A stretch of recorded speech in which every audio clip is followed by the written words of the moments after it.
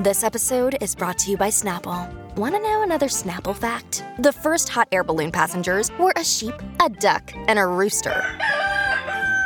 Ridiculous. Check out Snapple.com to find ridiculously flavored Snapple near you. Look, Bumble knows you're exhausted by dating.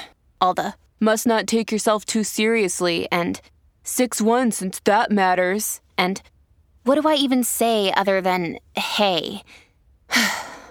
Well, that's why they're introducing an all-new Bumble, with exciting features to make compatibility easier, starting the chat better, and dating safer. They've changed, so you don't have to. Download the new Bumble now. When you need mealtime inspiration, it's worth shopping Kroger, where you'll find over 30,000 mouth-watering choices that excite your inner foodie. And no matter what tasty choice you make, you'll enjoy our everyday low prices, plus extra ways to save, like digital coupons worth over $600 each week. You can also save up to $1 off per gallon at the pump with fuel points. More savings and more inspiring flavors make shopping Kroger worth it every time. Kroger, fresh for everyone. Fuel restrictions apply. Hi, everybody. This is Adriana Trajani. I'm the host of You Are What You Read. I have the privilege of interviewing luminaries of our times about the books that shaped them from childhood until now. We get everybody from Sarah Jessica Parker to Kristen Hanna, Mitch Albom, Susie Essman, Craig Ferguson, Rainn Wilson, Amor Tolls, you name it, they come, they share. New episodes of You Are What You Read drop every Tuesday on Apple, Spotify, or any major streaming platform wherever you listen to your podcasts.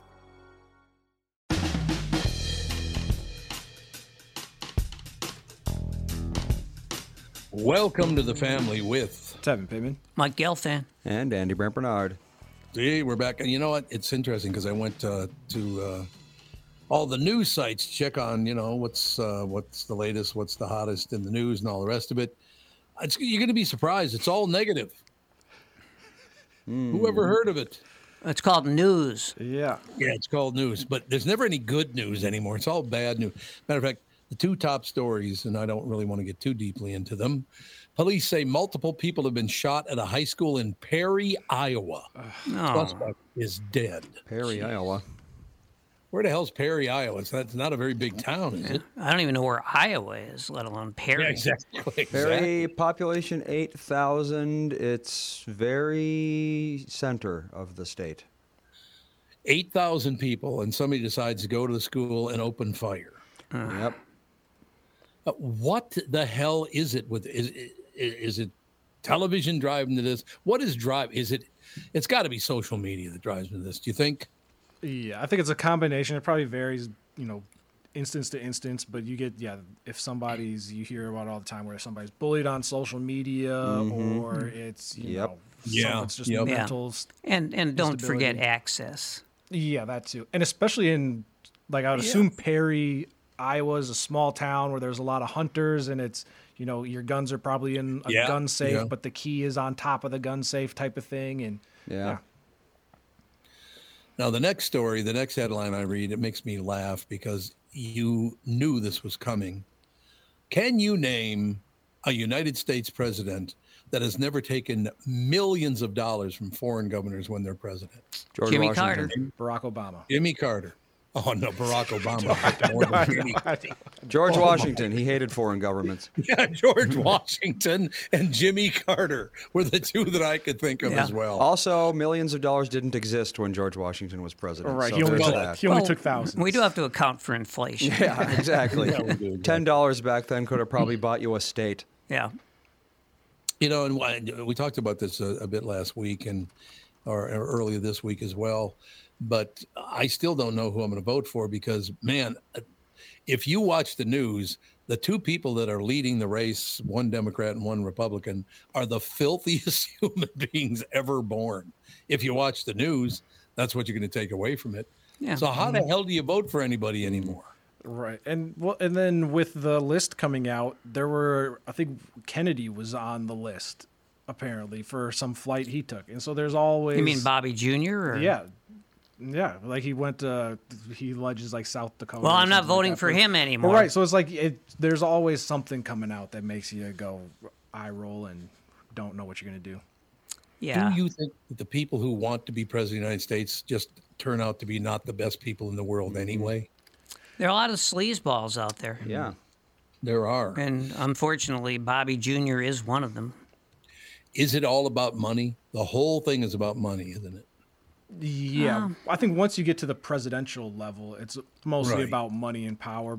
Whereas where the people that are saying they want to make a difference are going to be more your local elected officials. Yeah, I think Bobby Jr., it's about mental illness. I don't think it's about money because that family he's a has Democrat. enough money. How can you not like a Democrat, Mike? Well, I mean, megalomania is a mental illness, technically. It is. Is Yeah, it it not? is. So, Yeah, the whole thing. Here's what I love about that whole situation. Because my mother loved JFK. She thought he was the greatest thing of all time. And I said, Mom, and I was 9 years old, by the way. I said, Mom, his family has ties to the mafia in Boston. Well, that's just because it's a Catholic deal. And I'm like, we're Catholic. What do you mean by that? Do we We're have Catholics ties? and we don't have millions of dollars from the mob. What happened? But yeah, I mean, you look back, you don't have to look back very far to find filth in the presidency. I'm sorry, you just don't. No, and it seems Right? like you don't. Yeah, and it seems like today you don't have to dig as deep to find said filth. It's a lot more of it is all surface level. Well, it's all about making money now. That is the whole deal. Otherwise, people like Joe Biden and Donald Trump wouldn't be attracted to being president unless they could make even more money as president. No, if you told Donald Trump or Joe Biden that, hey, you're going to be president, but it's, going to be, we're going to have a face, somebody else is going to be the face of the country and nobody's really going to know who you are. It'll be a secret. Yep. They'd be like, I don't want to do that. Like, I want to be the center of attention. What are you talking about? Exactly. Yeah, I don't know what it is with Biden. I mean, he's an old man, as is Trump. And, why he's president, and that's great. But wouldn't you think that 4 years would be enough at that age? Like, are you planning to retire when you're 90? Mm-hmm. Well, that's a very, very good point. And why don't both parties have better candidates than they do? Yeah, that's a bigger question. I don't know. I wonder, is it because as you're trying to become a candidate, they spend so much time tearing each other down that then they get to the point where, well, we just got to go with the guy that is already been elected or that's already got all the support. And even guys running for president don't want to stop running for president, even though there's no chance. Like, Ron DeSantis is the classic example. He went from 40% in the polls to 6% or something. Well, I think he's better than that. He's like 11% or was. But anyway, But he's in third place. But the writing's on the wall. But he's still there because there's something about it that I guess churns up his adrenaline. Yeah, he dropped behind Nikki Haley now. Nikki Haley's in second place. Yeah, He's she's in third second. Yeah, place. she's about 11% too. She's like 50% behind Trump. So she's moving up. Yeah, he's like 67% and she's 11%. So it's almost 50%. Yeah. It's true. Well, I'm sure they probably plan on running again in the future. And so they don't want them to go, well, they gave up last time. Are they going to give up on us again? Type of thing. So. Is there any news organization you can turn to, whether it's a newspaper, a television station, online, whatever, where you'll get the actual news instead of somebody trying to push their candidate down your throat? I mean, I read the New York Times because it's always been the greatest news. Well, for my lifetime, it's been the greatest newspaper in the world, and I still do. I mean, they got thousands of journalists there, and they know what they're doing. And I've known a bunch of journalists from the New York Times, and the journalists themselves, journalism attracts people who are wary of authority. That's what the business is all about. So, I mean, for me, that's fine. But for some people would say, no, that means they're leftists, and I don't want to have anything to do with them. I don't see it that way. But then, I was trained as a journalist. But also, you have to admit that most people who work at the New York Times are way far left. I wouldn't say way far left. I'd say most of them are probably kind of classic liberals, is what they are. You think so? Yeah. Well, of course. I mean. I've worked with hundreds and hundreds of journalists, and some of them were Republicans, some of them were kind of in the far right, most of them were a little bit left of center, because they had an innate sense of contempt for authority. Geez, I should be a way lefty then, because I hate authority more than anybody. Hey, I do. Oh, no, more me now. No, I grew up in a Democratic home, and I still have no problem with the Democratic Party or the Republican Party. Mm-hmm. It's the extremists on both sides that can shove it straight up where the sun don't shine. I am sick to death as the extremists running the show. I really am. There's a poll that came out today, I think, about, and there's a huge number of people. I think it was like 20 to 25% of people, people who vote, who believe that the FBI created the January 6th insurrection. No, wouldn't doubt it. Well, I would doubt it's true, but I don't think the FBI could do that. They don't quite have the authority and power that, say, Donald Trump has or other politicians. But to me, it's just scary to me. Well, he's not a relative of mine, but he's a relative of a relative of mine. Mm-hmm. He absolutely insists that 200 people lost their lives on January 6th. Oh, yeah.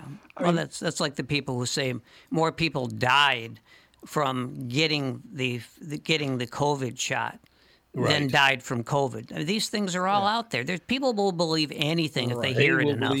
And I talked to this guy and I said, where do you come up? 2 people died. Right. Well, a woman was shot by a cop, right? Mm-hmm. Yeah. And the other one had a heart attack, and the cop had a heart attack. Well, there were a lot of very serious injuries there, and I'm sure there were injuries to everybody. But you've seen the video of these cops getting just beaten the crap out of them. So, yeah, it's pretty clear that there were some horrible things going on. But if you just, it's like with COVID. If you measure the damage that COVID has done simply by the number of people who died, well, it's of course pretty horrible too. 8 million so far, but that's a fraction of the people whose lives have been changed for the much worse because of COVID. So yeah, no question. So we get fixated on the death toll. I think war did that for us. We'd see the death tolls like during the Vietnam War, which I of course remember vividly because I was of draft age.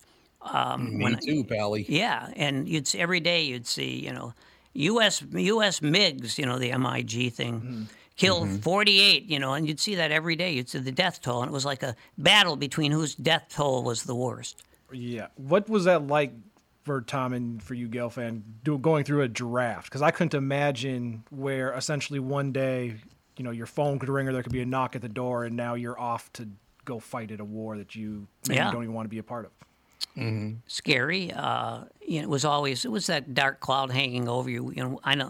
I'm sure, Tom, you're the same way. When I was in high school, that was something that always kind of hovered over us. Oh yeah, no question about it. And I went through I was drafted into the United States Marine Corps, as a matter of fact. Mm-hmm. Then I went in for my physical before I shipped out. Yeah. Or just went to where the hell ever I was going, and they found a hernia that I didn't even know I had. They said, well, we cannot draft you. We cannot keep you in the United States Marine Corps because you have a hernia. So the hernia might have saved your life. It might have. You're absolutely right. But they said, we can do something, though. If you still want to be a United States Marine, we can repair the hernia for you, but you're going to have to sign up for 4 years instead of 2. I went, boy, let me think that over. Let me think that over for a minute, and I'll get back to you. No, I was 1A. I was 1A when for a couple of years because I got the college deferment sort of, but then eventually I think that the fact that I after 4 years in college had less than half the credits I needed to graduate, I think that kind of kicked me off the deferment list. That was it. So I was called to come in for my physical, but. I think it's, I've always said I'm the luckiest unlucky person in the world. And this was a classic example. So like about a week later, they had the lottery. I don't know if, Kevin, do you remember the lottery? Well, you don't remember it, but you've heard about it. No. Well, the lottery, what they did was they said, okay, this is unfair to draft people, so we're just going to have a lottery. Oh, so we're just picking names out of a hat, essentially, yeah. So the higher up you are, the less chance there was that you'd be drafted. So like if you were like you say number 10, you were going to Vietnam probably. Right. And I was number 356. Really? Yeah. I was number 27, you pill. Well, yeah, but look now. Who had the luck now? Yeah. You're the host. I'm the third banana. Oh, karma is cruel. Look, I mean, that was a tough situation because that war started long before I turned 18 Sure, years absolutely. old. And my brother came back from Vietnam, back from the United States Marine Corps when I was about 15, 16 years old. Mm. And look, I love my brother Terry, don't get me wrong. But when he left for the Marine Corps, he was Wally Cleaver. And when he got back, he was not Wally Cleaver anymore, I'll tell you that. Yeah. And I mean, I've known a number of people who wound up in Vietnam, and my brother-in-law would be a classic example. And right. he had I think he had about 8 organ transplants after coming back from his experience with Agent Orange. So, that was a guy whose life was just shattered. And there were a lot of stories like that. And then death toll doesn't tell you how many people had limbs amputated, how many people had, almost everybody came back with post-traumatic stress. Yes, they did. Oh, there's no question. PTSD was huge. There's no doubt about that. Well, I lost 4 friends in the Vietnam War. 4 of my friends were killed. Yeah. And I'll never forget the first one. I don't want to say the name of the family because watching his father pass out on the church floor. He was so stressed out, he just started crying and then fell. He passed out and fell down. So I walk up to say my final goodbye. The guy's first name was Joe. I don't want to say his last name, but they put his Marine Corps cover on. They don't call it a hat. They call it a cover in the Marine Corps. You could still see the bloody spot where the bullet went through his head. You didn't have to look real hard to see that was really a little makeup on a bullet hole. And you'd think we would learn something from that because honestly, it was all for nothing. Nothing was achieved. Everything was negative. But same thing will just keep happening. We're always at war with someone. We certainly are. There's no question about that. So I was very, very glad that Andy never had to go through any of that stuff. Tevin, you're never going to have to go through that stuff either. It was pretty terrifying, to tell you the truth, but I always tell the story. I've told it many times and I'll tell it again. There was a very large, probably 19-year-old black man in front of me in line for all the checkups and all that stuff. So he has to do his put your hands on your knees and bend over for the anal check. Right? And so they're doing the anal check on the guy in front of me. And the guy says to him, I got to be honest with you. You should be a lot cleaner up there. And the guy looks up, and a 19-year-old kid looks up and he goes, what you expect to find up there? Ice cream? I will never forget that as long as I live. Like, really? Oh, God, it was unbelievable. I think that was like the Reader's Digest military humor. Yeah, military humor. Oh, I used to love humor in uniform. Sure, humor in uniform. That was it, yeah. Humor in uniform in the Reader's Digest. Yeah. Is that text you're sending so important that you missed your turn? Is that text you're sending so important that you ran the red light? Is that text you're sending so important you didn't see the ball coming onto the road or the child that followed? Hi, I'm Mike Bryant from Bradshaw & Bryant. When you take your eyes off the road for even 4 seconds, your vehicle travels 100 yards. That's the entire length of a football field. If you absolutely have to text, you need to pull off the road somewhere safe and do it from there. Texting and driving is against the law and can cause serious injury or even death to you and others. Now that is important. We hope you're never injured in a collision, but if you are, please contact us. Find Bradshaw & Bryant, personal injury attorneys at minnesotapersonalinjury.com. Going farther with Mike Bryant on your side, seeking justice for the injured.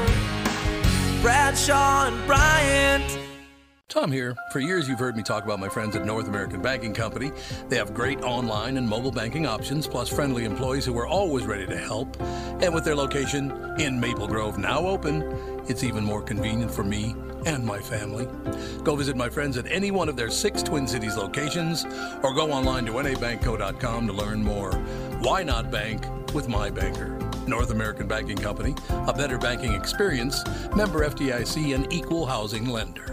You all have helped build My Pillow into the incredible company it is today, and have trusted in Mike Lindell to give you a great night's sleep. Mike's latest incredible deal is on the Giza Dream Sheets, which you've heard me rave about before, that's for sure. These sheets are made from the world's best cotton, Giza. They are ultra soft and breathable, yet extremely durable. Right now, the Giza Dream Sheets at its lowest price ever. These sheets are 60% off, coming in as low as $39.99 with promo code TOM. Hey, it's Kaylee Cuoco for Priceline. Ready to go to your happy place for a happy price? Well, why didn't you say so? Just download the Priceline app right now and save up to 60% on hotels. So whether it's Cousin Kevin's Kazoo Concert in Kansas City, go Kevin, or Becky's Bachelorette Bash in Bermuda, you never have to miss a trip ever again. So download the Priceline app today. Your savings are waiting. Go to your happy place for a happy price. Go to your happy price, Priceline. But no, people should understand from the time you were about 14 or 15 until you finally found out what your future was looking like. That was a very scary 5, 6, 7 years. Oh, it really was. I was 18 and I was working at the Minnesota Daily, and I was kind of, hanging out with the different people than maybe I hung out with in high school. My shelter there was always to go into the back room, which was the arts and entertainment room, where patchouli oil was mainly the main odor back there, covering up the pot. And one of the guys, the guy who was I think 20 or so, he was called in for his physical, and we were all pretty nervous about what was going on there. He came back and somebody said, well, geez, Ray, how'd it go? He said, oh, it's great. He said, and they said, well, what's going to happen? Are you going to get drafted? He said, hell no. I just came in. I told them I was gay. They wrote me off. That was the end of it? After that, 5 different people who worked for the arts and entertainment section went in and said they were gay. It's like, this is the easiest thing in the world. You don't have to burn your draft card. That is so amazing, though, thinking back that it was just 60 years ago, and it was a horrible thing to be gay. Right. Oh, yeah. Oh, you're gay? You can't fight for this country. You're gay. Because you're gay, you can't do it. While sitting here talking to you guys, the number one story, like I said in the Star Tribune, was Donald Trump received millions from foreign governments as president. That now has been pushed to the side. The main story now is complaint alleges Dean Phillips' presidential campaign illegally coordinated with Super PAC. Now they're going after everybody. Super PAC coordination. Is that a felony? I guess you're not supposed to. If you're running for office, you can't directly talk to people who are in charge or have anything to do with the super PACs. Well, it's illegal for now, but I'm sure in a few years' time we'll have super duper PACs and it won't be illegal anymore. Yeah. That's about it. The complaint accuses Phillips' campaign of illegally coordinating with a PAC started by his former advisor, Steve Schmidt. The campaign calls the complaint baseless. So they're saying this is bullshit. So why is that even the lead story in a newspaper if they can't even prove that it's true? It's people. I really don't know. I always, when I read those stories, I always stop reading after the quote from the person who's accused. The quote that says, "I'm looking forward to being acquitted in my day in court," and then I stop reading. Then you don't read, because I've met Dean Phillips a couple of times. He asked me to endorse him when he was running for office, and I did. Mm-hmm. Haven't heard from him since because he's a politician. Yeah, so one thing, do a favor for a politician, they will never even bother to call you back. Never. It just doesn't happen. But I liked Dean Phillips. I don't know him really well. I liked the time I spent with him. Mm-hmm. Why do people not like him? He's a very likable guy. I don't know. He certainly is a centrist. I mean, you wouldn't like him otherwise. That's not true. It's true. I do hate you. I just remembered that. I forgot that part of it. No, so you go from the former president who's received foreign money to a local guy, Dean Phillips, who, he's a Democrat, but he's a very centrist Democrat, no question. All of a sudden, he's being accused of doing something just horribly illegal. And Steve Schmidt says, well, that's not true. It's completely baseless. Right. So what is the truth? Can we tell what the truth is anymore? No, not initially, no, because people just want to be first with something. Right, and then people won't believe the truth when it comes out. Yeah, so you just put the headline out first, and then you hope you can find the facts later. I suppose that's one thing I will say about Dean Phillips is that he definitely has the money to run for president. There's no question about that. He's not hurting. Well, he has the money to sort of get started. Yeah. These days, I mean, what it would take. But I'm bitter about him because he closed his coffee shop in Linden Hills where you could get Dairy Queen type ice cream for yeah. Well, he had a couple of coffee shops at least around the Twin Cities. He may have had more than that. But they didn't. The one in Linden Hills didn't quite make it through the pandemic. I like Linden Hills. That's a very far left area, but I love that area. Yeah, it tends to be. It's a liberal. Yeah, I mean, those aren't people who you'd see marching in the street on behalf of Hamas. So it's a little different. But yeah, I mean, they're a different breed. The thing I used to play, my son and I would play tennis a lot. There was a really nice court in the Linden Hills area. Oh, absolutely. And but you could never get through. You could never get through a game, let alone a set, without someone's dog running onto the tennis court. I mean, there are more dogs per capita there than there probably were in Germany at the height of World War II. You know what's so funny about this? You just brought to my attention something I haven't thought about in a long time, because I grew up a Democrat. I suppose I was liberal leaning as a Democrat. I was never too far right or too far left, but went along and it was Dave Hamilton and one other guy that decided to take the show conservative. And I said, well, I'm a Democrat. He goes, yeah, I want to take, you got to follow my word. You got to take the show conservative. And he was right. The ratings went through the roof.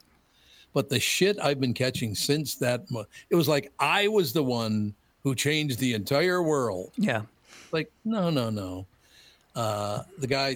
My boss wanted me to do something. I suppose I could have said, no, I'm not doing it, but it really didn't matter. I didn't think it was going to be that big a deal, to tell you the truth. Remember that, Mike? I think it's just sort of got out of hand. I think a little vigorous discourse could only have helped.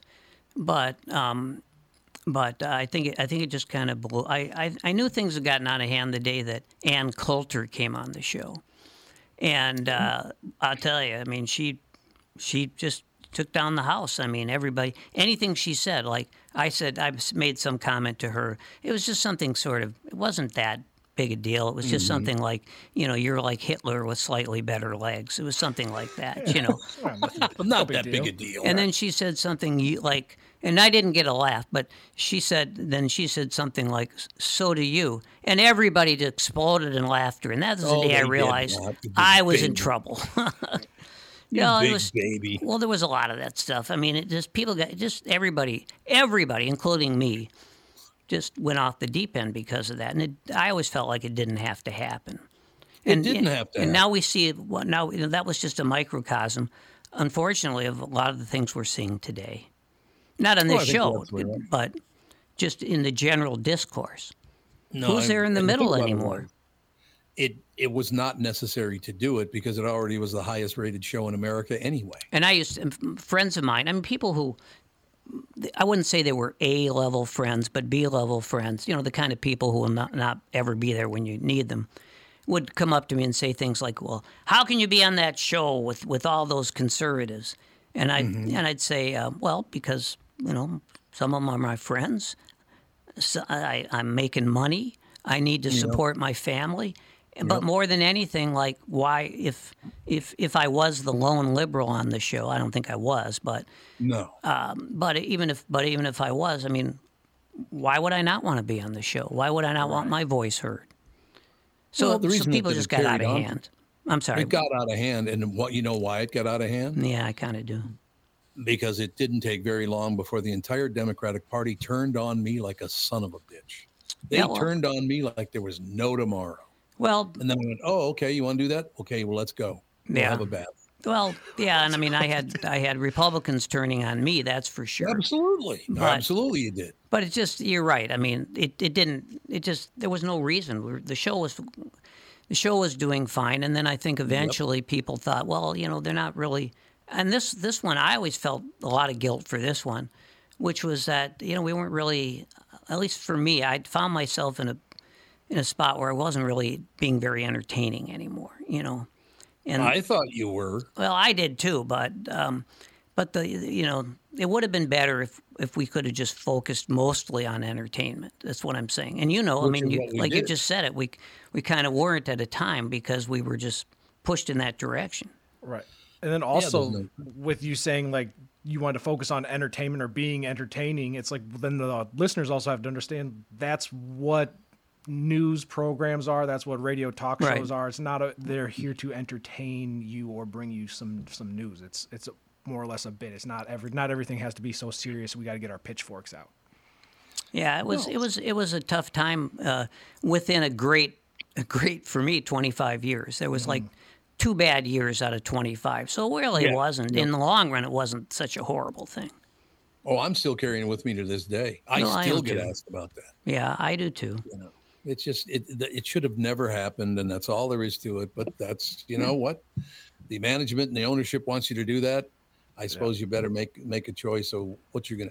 I just didn't think people would ever take it that seriously. Yeah, it's a morning radio show. Right. I know it was the highest rated morning show in America. I understand that, but I mean the immediate thing that bothered me, and that's why I went at it so hard for a couple of years. The powers that be on the far left. I was immediately a homophobe and a racist. Immediately. What, they called you a homophobe?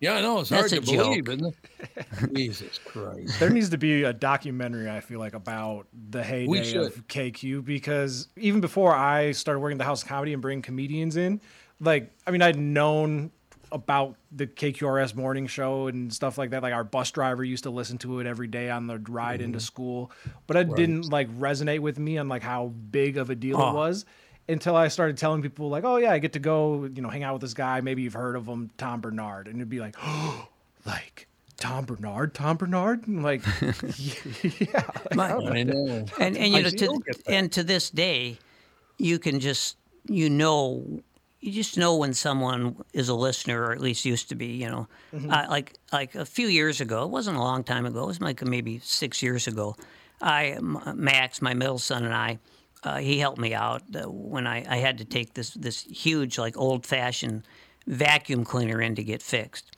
Oh, I love those. So we walk in the door, and I see there's one customer ahead of us, and I see the guy behind the counter.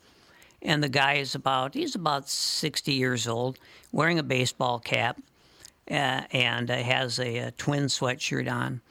And I turned to Max and I said, he's one of us. And Max said, what do you mean? What do you mean by that? And I said, you just wait and see. He's one of us.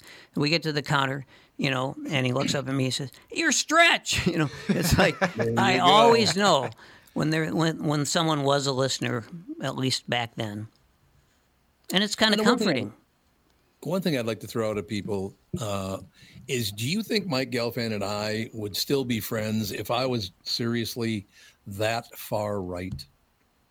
No. You would have never kept me as a friend. There's no way. Vice versa. It's true of both of us. If we had, yes, I am a liberal. I acknowledge I'm a liberal. I will always be a liberal. It's in my DNA. It's nature and it's nurture. But but you're right. It would have been tough if we don't sit around after the show arguing about politics. No. Why would we? It's because we are friends. We've always been friends. And in those 2 years, we were still friends. But still there was a lot of acrimony. But the point is, the point about friendship is that you get through that. Mm-hmm. All friendships are tested at some point. Yeah, that's very true. And what I would tell the press, television, radio, and newspapers, why don't you let it ride out for a while before you attack someone immediately? Let the thing ride out and see, is this real? Is this fake?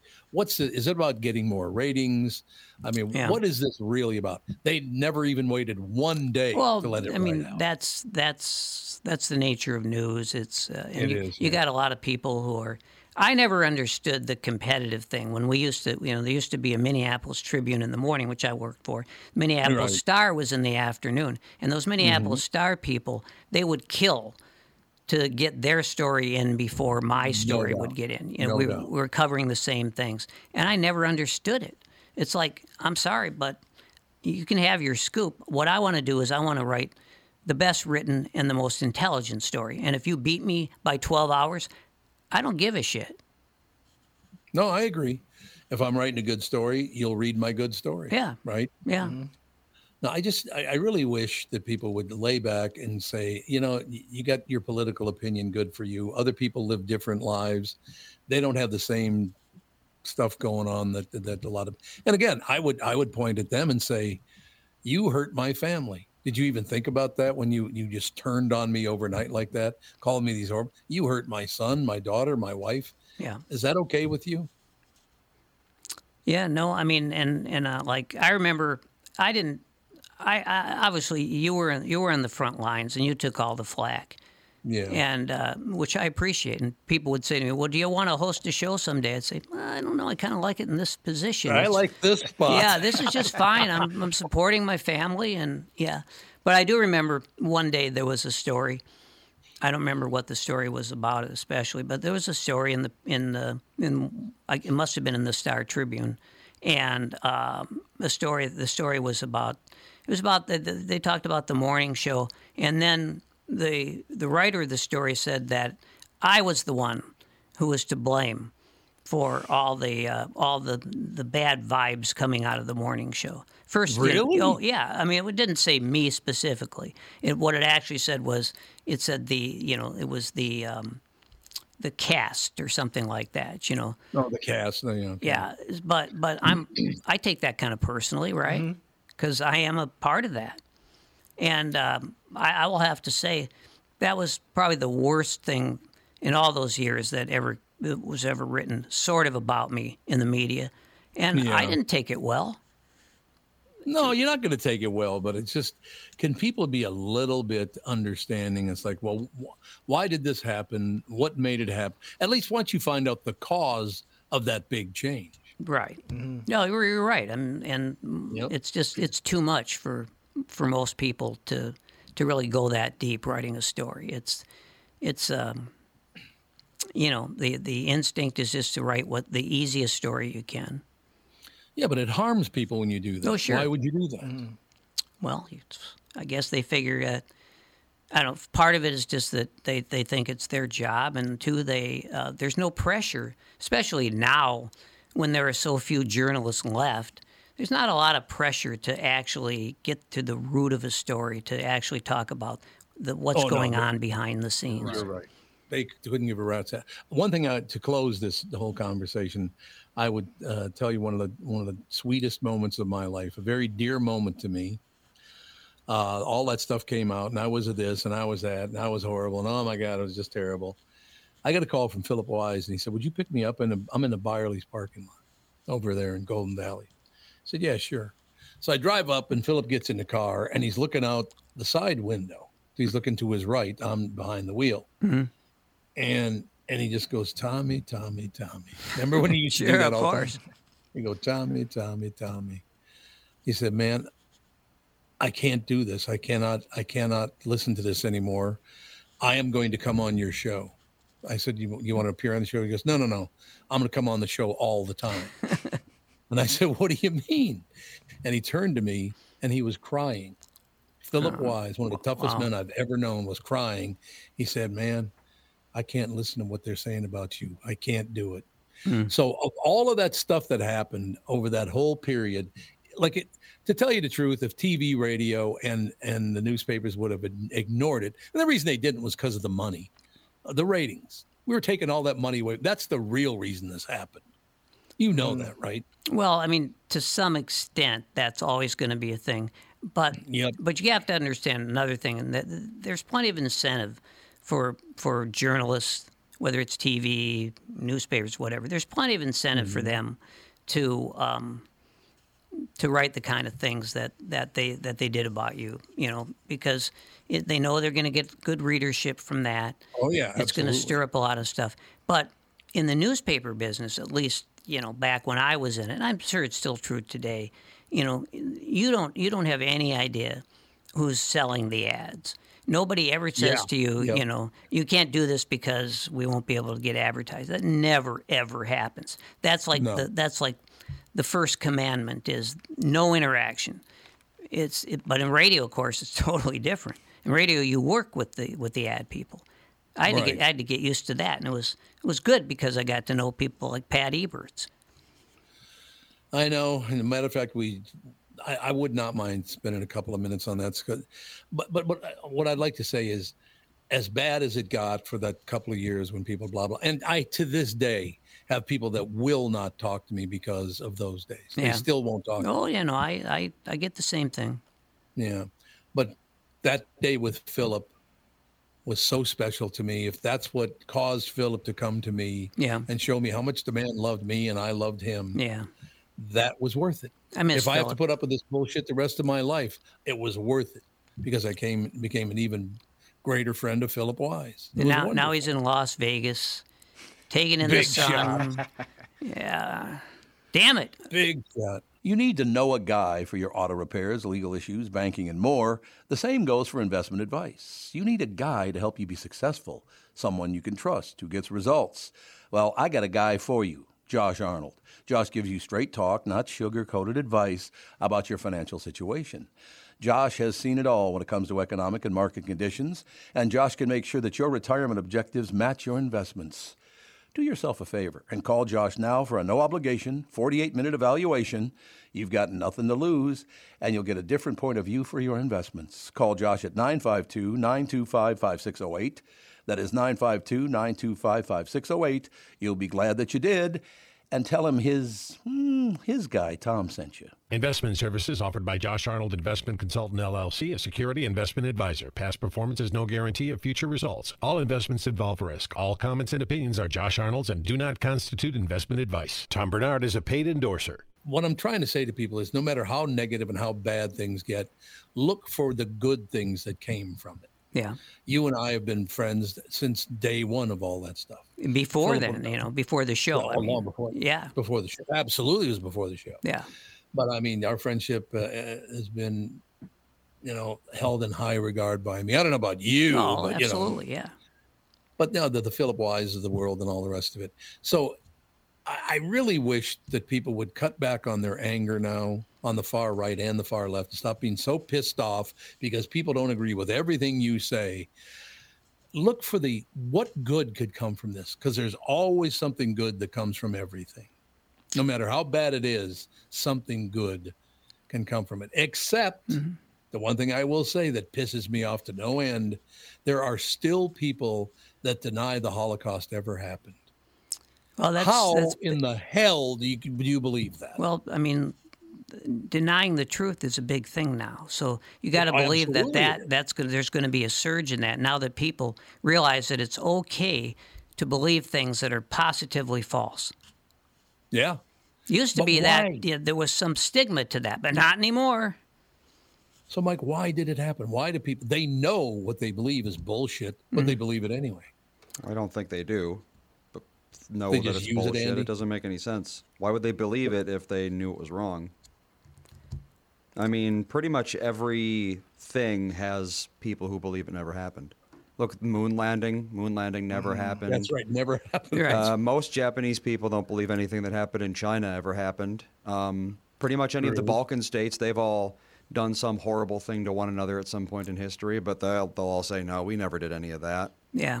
Well, the moon landing was kind of a fluke. That was like anybody who said that it never happened, they were either joking or really on the fringe. Now, it's just an everyday thing to deny things, to deny science. Exactly. It's just like, a lot of people, they'll deny things that are popular just because that's what they do. Right. They're called contrarians, and that's just what they do. To some extent, yeah, right. And being a contrarian is a good thing because that sort of gets you into the whole business of a Socratic dialogue. Yeah. But this isn't that.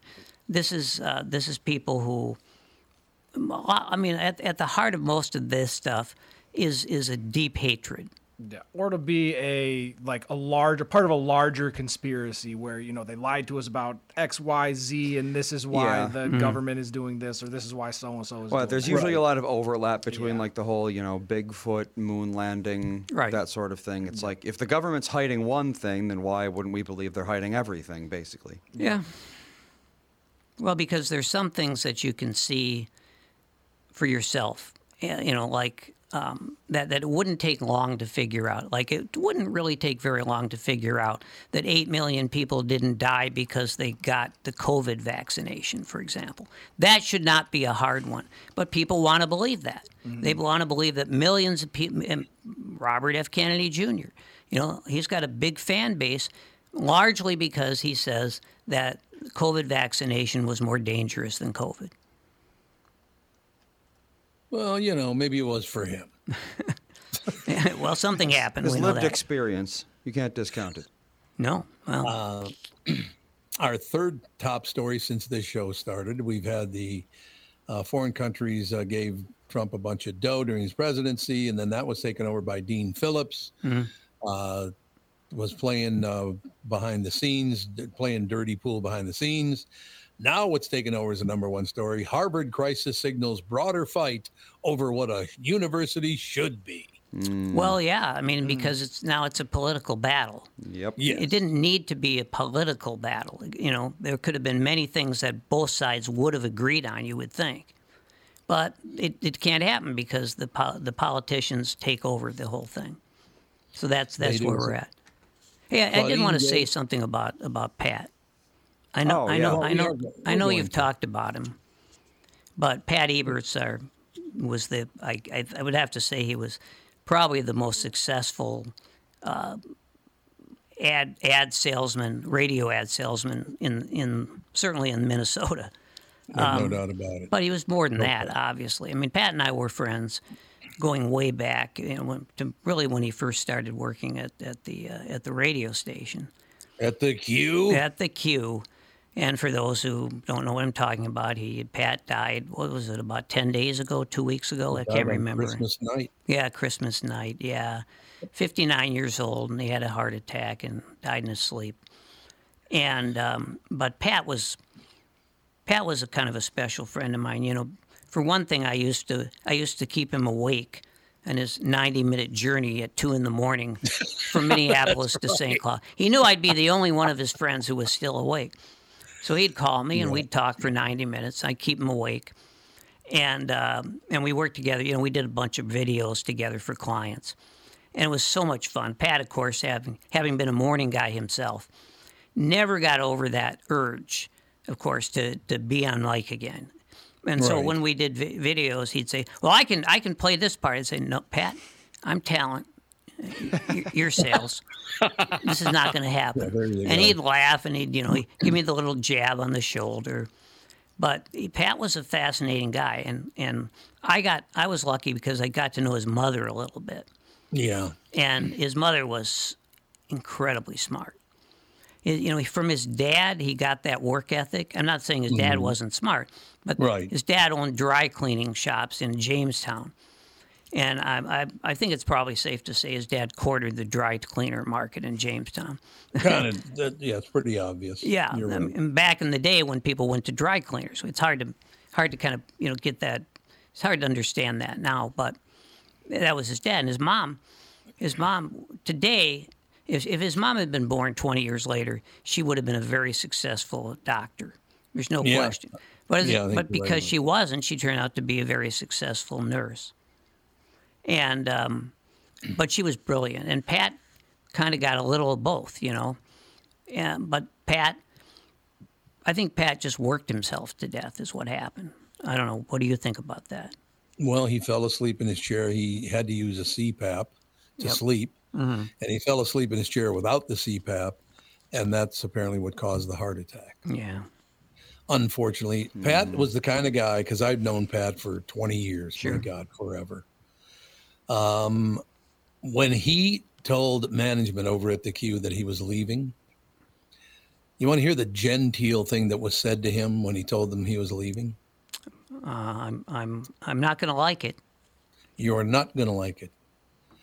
One of the people said, and I quote, and I can't say exactly what they said, but I'll do a shorter version. They said, Pat, you just effed us up the ass. Well, I guess it's a compliment. That's the ultimate backhanded compliment, isn't it? It's like, why would you say that to someone who's leaving anyway? Yeah, why would you do that? And the guy who brought so much revenue to that station. Oh, God. And to this show, by the way. Yeah. I had people at Hubbard because they didn't know Pat all that well. And when he came over, because Pat could drive people nuts. That was a specialty, yeah. Oh, look at Tevin going, yes, he Oh, did. no. I had no idea that Pat was such a, like, well-known, like, rock star salesman. I interacted with Pat just a handful of times. Yeah. Everyone knew him, apparently. Yeah. We had Jim just sent a thing into the podcast line. Many businesses benefited from his expertise in media, including mine. Well-respected member of the St. Cloud community. There you go. Yep. Pat Eberts was a very, very, and Mike and I are good friends too, his twin brother, who was a very successful doctor. Of course, Pat Eberts was my wife's third cousin. Oh, I didn't know that. One. Yeah, I never knew it either until it was like, wait a second. Mm-hmm. Don Brandt, who was Catherine's father, and Glory, who was Pat's grandmother, were cousins, and they spent a lot of time together. Glory and Don spent a ton of time together up in North Dakota, and I found out later that Pat was related to my wife. So I tried to get rid of him, but it didn't work. Yeah, that's Yeah. No, I Pat, mean, my kids. I told my kids that Pat had died, and they were really sad to hear it because my kids even got to know him.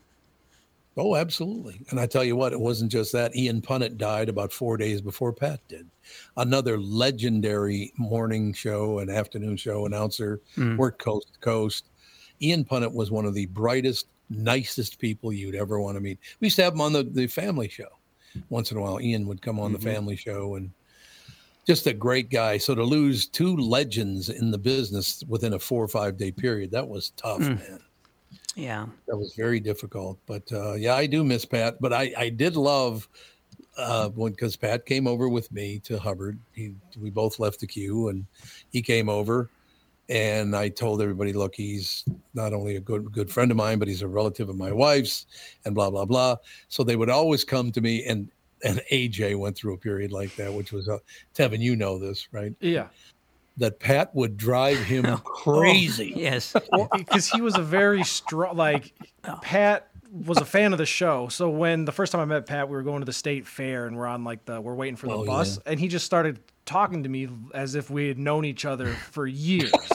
And I was like, oh, sorry, I'm Pat Eberts. And, I've listened to the show, whatever, do sales. So I had no idea who he was, but he, was very nice to me. And anytime he called you on the phone, if it was something like, oh, hey, we need to do this for an advertiser, and then it was 15 minutes of whatever was on his mind. But here's the litmus test. Here's the litmus test. Did he tell you the Jimmy Stewart story? The Jimmy Stewart story? I don't Jimmy know. Stewart. There you go. You remember that story, Tom? I do. You need to tell it though. Well, you can tell it better than I can, I'm sure. Nope, you're up. Well, because I remember bits and pieces of it. But he was in L.A. And he was probably with the KDWB folks, right? Yeah, I believe so. And so, but he was on one of these tours, where they have the celebrity map, and they tell you, well, in this home, half of it's probably not true. Mm-hmm. But the part about Jimmy Stewart was true. It really was where Jimmy Stewart lived. He gets out of the bus. Was it a bus he was in? It was, yes. Gets out of the bus, goes up to the door, rings the doorbell. And the butler answers. Now, Jimmy Stewart at the time is maybe 90. He's in a wheelchair. Yeah. But that doesn't mean, Pat is not going to shy away from something like that. He says, I'm a big fan of Mr. Stewart. And, I wonder if he'd be willing to just chat with me for a few minutes. And the butler kind of gives him a dirty look, but the butler disappears, comes back in a minute, pushing Jimmy Stewart's wheelchair. Oh. And they have a great chat. And only Pat could do that. Yeah. You're right. You're right. It's absolutely true. And Jimmy Stewart, I think, said something. Now wait just a minute. You got to get out of here. Would $5 do the job for you? I'll give you $5 today just to go away.